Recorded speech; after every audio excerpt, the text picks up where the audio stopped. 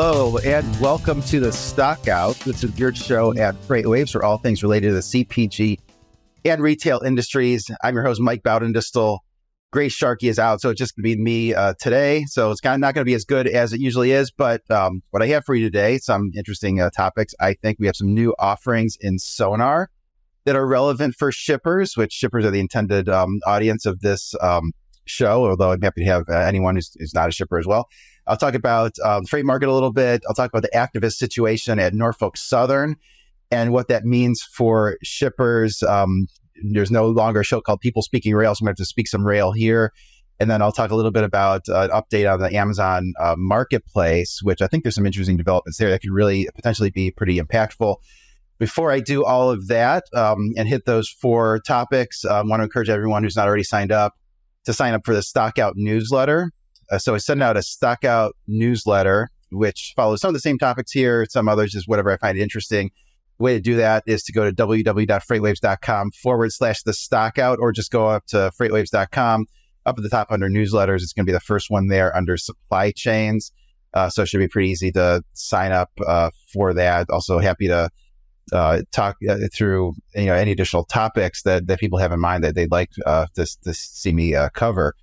So with that, I get into the first topic today. Is Sonar releases some new data series, which I think are important for shippers. I mean, I think maybe the intended audience was the brokers, but I think it's relevant for shippers as well. And so Sonar releases a national reefer spot rate index, the RTI, as well as a quick rates tool. And so the idea behind a national spot rate index, and this is what we're looking at here. So this was just released on Friday.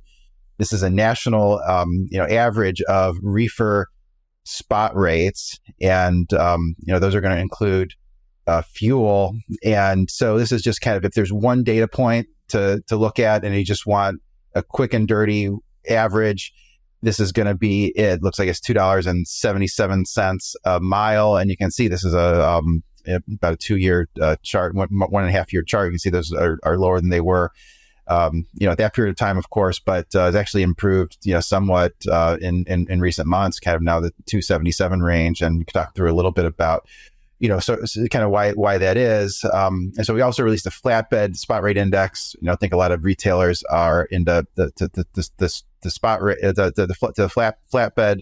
The reefer is more relevant for them. And now this chart, what we have here is in white is that RTI, that reefer spot rate index, and then the purple is the reefer tender rejection rate. And the idea is that tender rejections do tend to lead changes in the spot rate. Changes in the spot rate tend to lead changes in the contract rate. And so you want to pay attention to all those things. But in particular, I'd say the more leading indicators, which would be things like, tender rejection rate, tender volume, and that typically leads to, changes in the same direction for spot rates and contract rates. Those are the market that a lot of these shippers, participate in, that contract market. And so you see that, in the recent months, some of these rates have risen. It seems like maybe we're getting into a situation where there's some support for contract rates finally. Also launched, in addition to those nationwide indexes, launched a quick rates tool. And the idea behind quick rates tool is this can be very similar to the calculator function on your computer, where I think I use that probably 10 times a day. The calculator function on the PC, just to do a quick calculation, or I think on a Mac, it's Command Spacebar, gives you a way to just do a quick calculation. So similar to that, we have a tool which you can have, even outside of just Sonar, if you have too many things open, if you're a broker or even if you're a shipper, can kind of keep this and just have a real quick and dirty way to calculate a rate. Here, we're just, all you do is type in your origin destination. I'm not sure what is being moved from Chattanooga to Las Vegas. Person must have been excited about the Super Bowl, despite the fact that it's a really lame matchup this year. But it's a quick and dirty way to get at a spot rate. It gives an option to actually having to go into Sonar and do your two-factor identification, all of those things. So would encourage you to reach out. If you're a Sonar subscriber, reach out to your customer service representative, customer success representative, and have them get you set up with that. There's also, for those interested in reefer, who are interested in that reefer spot rate index, are also going to be interested in a show that Mary O'Connell did the other day, which was on reefer cargo theft. So I just wanted to highlight that as well. And I think all that discussion on reefer spot rates gets into the next topic, which was a good article that Zach Strickland wrote over the weekend, Spread Narrows Between Contract Rates and Spot Rates. And that's one of the reasons why, we want to have spot rates in Sonar as a nationwide index. Now, no one ships the spot market for the entire country. You ship spot market on a particular lane. But we have series in there that shows contract rates for the whole country as well. And so when you compare those rates, it gives you some sense of where the contract rates are headed. And so in this article, Zach asked the question, what do we learn from the spot to contract rate spread? And the next Sonar chart here shows that there's been a tightening in that spread. And so basically what we're looking at here is the blue line van tender rejection index, and then the line that's red and green. When it's red, it means that the spot rates are below the contract rates. That period where it's green is the contract rates above the spot rates. So really, since the beginning of 2022, the spot rates have been really significantly below the contract rate. It's more so than they would typically be. And they've kind of hung out at a really low level, would say that most of the time, the spot rates on average are going to be below the contract rates on average, because the spot rates reflect a lot of backhaul lanes, sort of carriers taking brokered loads that don't pay very well, and those seep into the average. But it's pretty significant when you see that this spread that had been, let's call it 60 cents a mile, 60 to maybe 70 cents a mile for a year and a half, has tightened a little bit to 38 cents. So it does seem like the spot market is tightening up just a bit, which, if you're a contract, shipper, maybe you're thinking that the contract rates, if you got a price cut recently, those are going to be the last cut in the series. There's another Sonar chart here that shows van contract rates versus the spot rates. And so this is looking at it a little bit differently, comparing it to different data sources. But so here, made the case a moment ago that the spread between contract rates and spot rates are narrowing. And, then begs the question of, why are they narrowing? Is it because van contract rates are declining or spot rates are increasing? And you can see pretty clearly here, the spot rates are in yellow. Those are increasing. The contract rates sort of flattening out. There is a little bit of a timing difference where those van contract rates are on a 2-week lag in white there, and the spot rates, that's a daily data series. So it is, possible that the van contracts change in the next 2 weeks. But, typically, you would look at something like this and say, well, is this being driven by seasonality? I think that was part of the case that Zach made in that article, was that seasonally, this is a weak time of the year for the freight market. So wouldn't expect spot rates to be rising, simply because of the seasonality. If anything, it should be weak because of the seasonality. It does seem like it's related to, capacity starting to come out of the marketplace. There was another article that John Kingston wrote the other day, talking about the change in transportation employment and how that was down from a year ago. And certainly there have been lots of job cuts at various brokers and all those things. But, the biggest segment of transportation workers is drivers. That's a pretty good indication of total transportation capacity. So when you see those down versus a year ago, does give an indication in one way that capacity is coming out of the marketplace. So the question that Zach poses in this article, what can we learn from contract spot rates to contract rate spread? I think it does give some indication that maybe contract rates have reached a bottom, that maybe we're a little bit closer to market equilibrium than you would typically, than you might think. It's kind of a situation where there's still capacity out there, but it's maybe getting closer to being in equilibrium. And you always have to look at this in the context of where we are seasonally And if something is happening that's contrary to what's happening, what would typically happening seasonally, it's more relevant. I think that's the case here. So we try to, you can hear more about that from Zach when he does his Freightonomics show, which I understand is the second most listened to show on FreightWaves behind What the Truck. And I think that goes out Wednesday or Thursday. So you'll hear more about it then. But with that, check out the article and want to move on to our next topic, which is topic I could speak about all day, railroads and investors. So the question is, will Norfolk Southern's activist situation lead to service disruptions?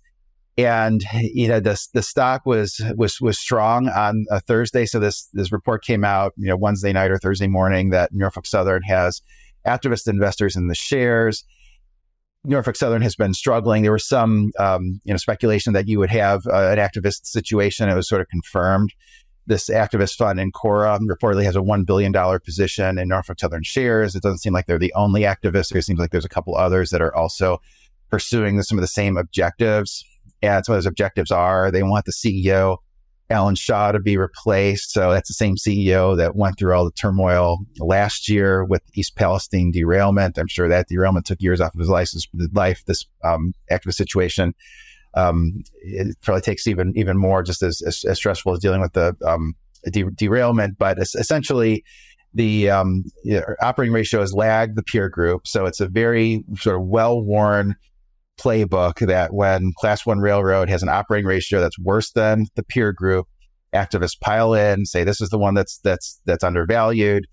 They try to get them to take costs out of the cost structure to improve the operating ratio, improve the earnings, et cetera. And so investors are excited when there's an activist investor in the stock. And when that news came out, Norfolk Southern shares were up 9% on Thursday.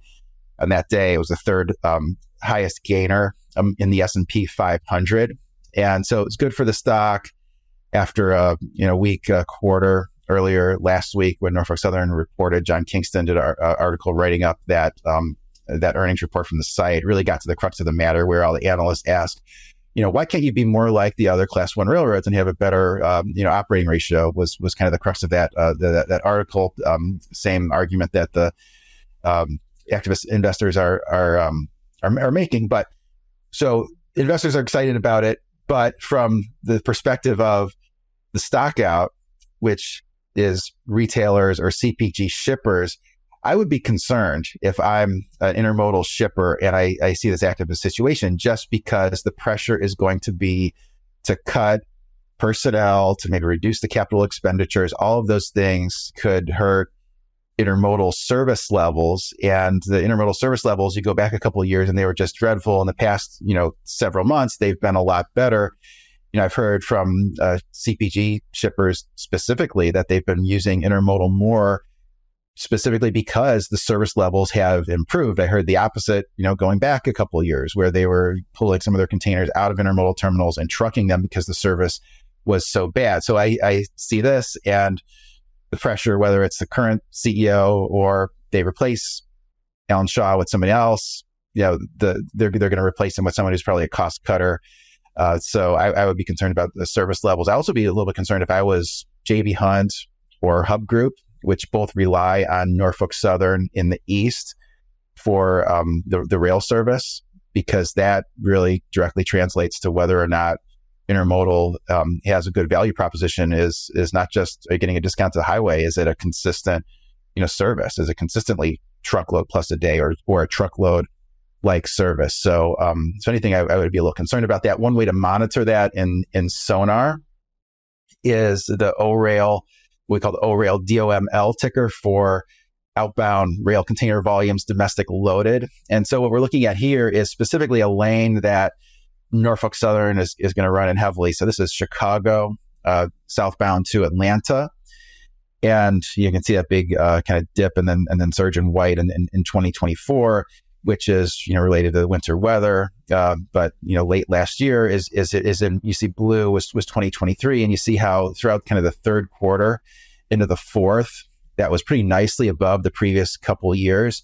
The reason for that is service levels improved, and heard directly from shippers that were using that lane a little bit more heavily than they were citing those improved service levels. So one way to monitor, service, it's hard to monitor rail service from the outside, perfectly, because there's a lot of metrics that are maybe less than perfectly helpful. Things like, speed or terminal dwell, which doesn't tell you whether it gets there consistently and on time. But when you look at the Sonar data for containerized volume, I think this speaks to whether shippers are finding a value in rail intermodal if volumes are strong there, and if the service is poor and they use more on the highway, you will see a dip here. So this is not strictly demand. I think it's also there's a pretty significant service component in that.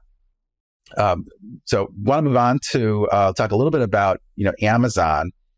And Amazon, we've talked a lot about Amazon in the show, which makes sense. I mean, the e-commerce giant, they're about 40% of total e-commerce.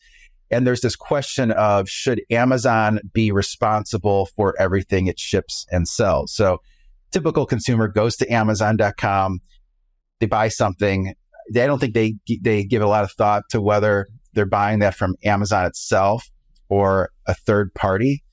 But about 60% of the revenue is from a third party that's making use of what's called the Amazon Marketplace.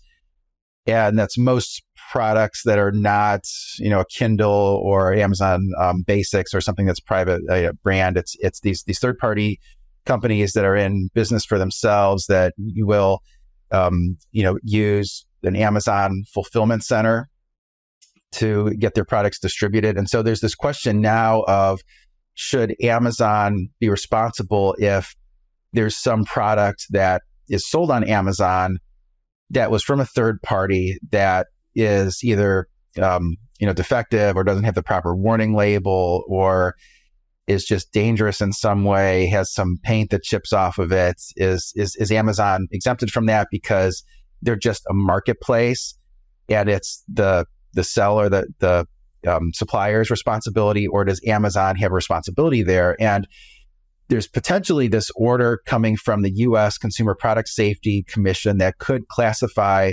Amazon as a distributor, and that would make it liable for third-party products, for the safety, for all of those things. And that could potentially open up Amazon to lawsuits and extensive recalls over items that it doesn't have to deal with now. And it's just really not always clear to consumers whether they're buying something directly from Amazon or from third party.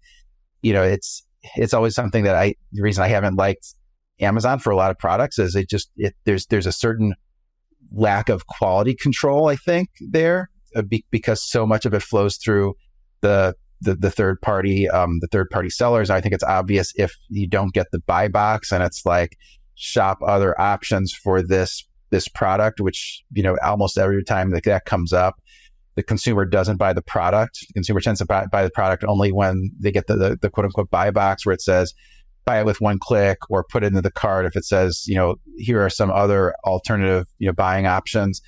They tend to bounce. And they usually only do that when it's a non-competitive price, which is a way for Amazon to punish the seller for not acting competitively, which is a whole nother issue, the issue that the Federal Trade Commission, took up. But, this has, I think, implications for other retailers as well. I mean, eBay, is the other one that comes to mind. Some of the other retailers starting to open up their own online marketplaces. And so, it's a big, I think, retail question is, do these companies have to be considered distributors? And if they are going to be distributors, it's going to make sense for a lot of these retailers to expand into private label more heavily, or even acquire some of these suppliers, or cut some of these suppliers off that are deemed potentially risky. Amazon, for its part, would say that they do take steps to make sure that nothing is suspicious or seems like it's a fake product. And they do say, well, they do have pretty lenient return policies. We can return, pretty much anything to Amazon, and Amazon tracks that as far as holding a third party, responsible. But I think this is a pretty big issue for Amazon going to be a distributor.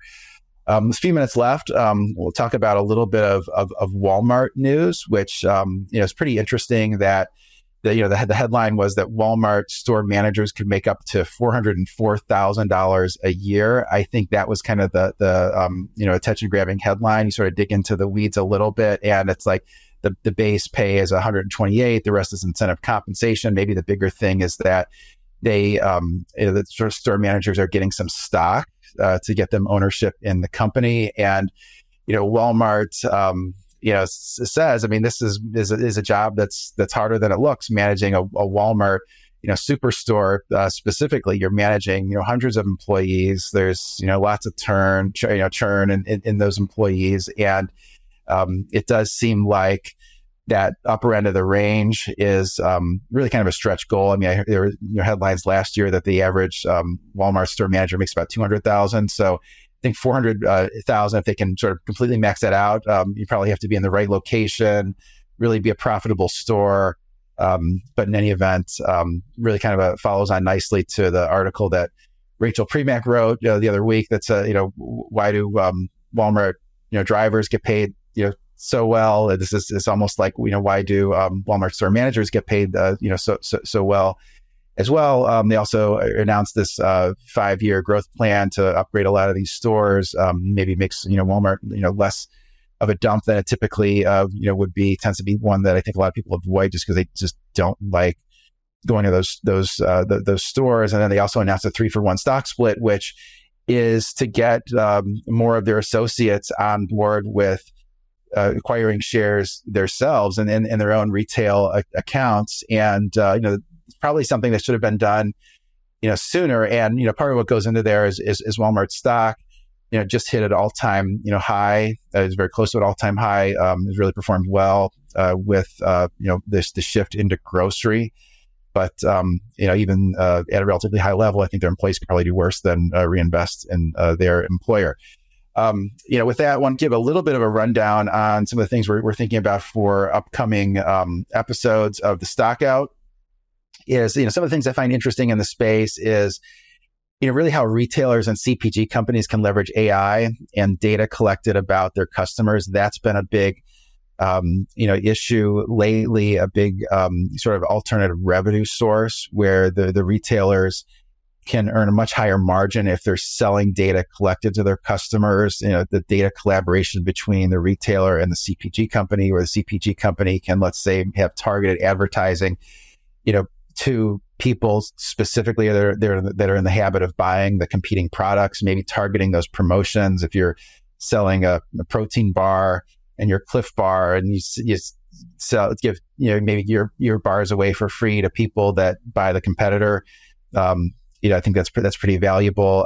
So really a lot on inventory management using AI to better manage inventory levels, I think is a big, topic. A big topic that we're going to touch on also is how shippers should be positioning themselves against a potential turn in the freight market later this year, which you look at some of the, increase in the spot, rates, like I was showing, the narrowing of the spread between spot and contract. You think, well, maybe there is a potential turn, coming at some point, this year.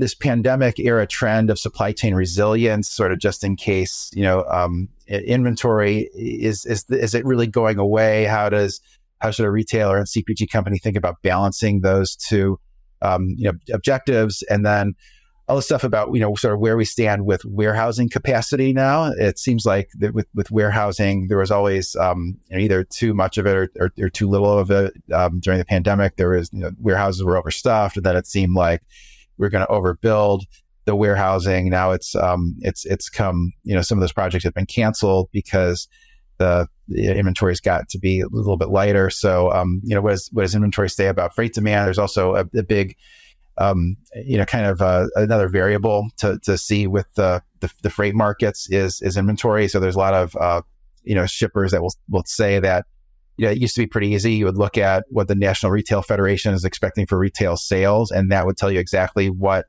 demand is going to be, on the highway or coming off the ports. But the fact that inventories have either been sort of too high or too low, the last few years, it's really sort of the last, kind of piece to really understand what's happening in the freight market is to, get better data about that. So that's something that we're trying to do here at FreightWaves. Also going to cover the Kroger Albertsons transaction. We'll see if that closes as expected. And then another topic is all these are the ultra processed foods really the boogeyman that they are made out to be? That seems to be the hot topic right now, is to avoid ultra processed foods, which really is most or a large portion of what I would consider consumer packaged goods would fall under that category. So those are some topics that we hope to hit in the coming weeks. Open to hearing about others. And with that, out of time for today, and hope everyone has a good week.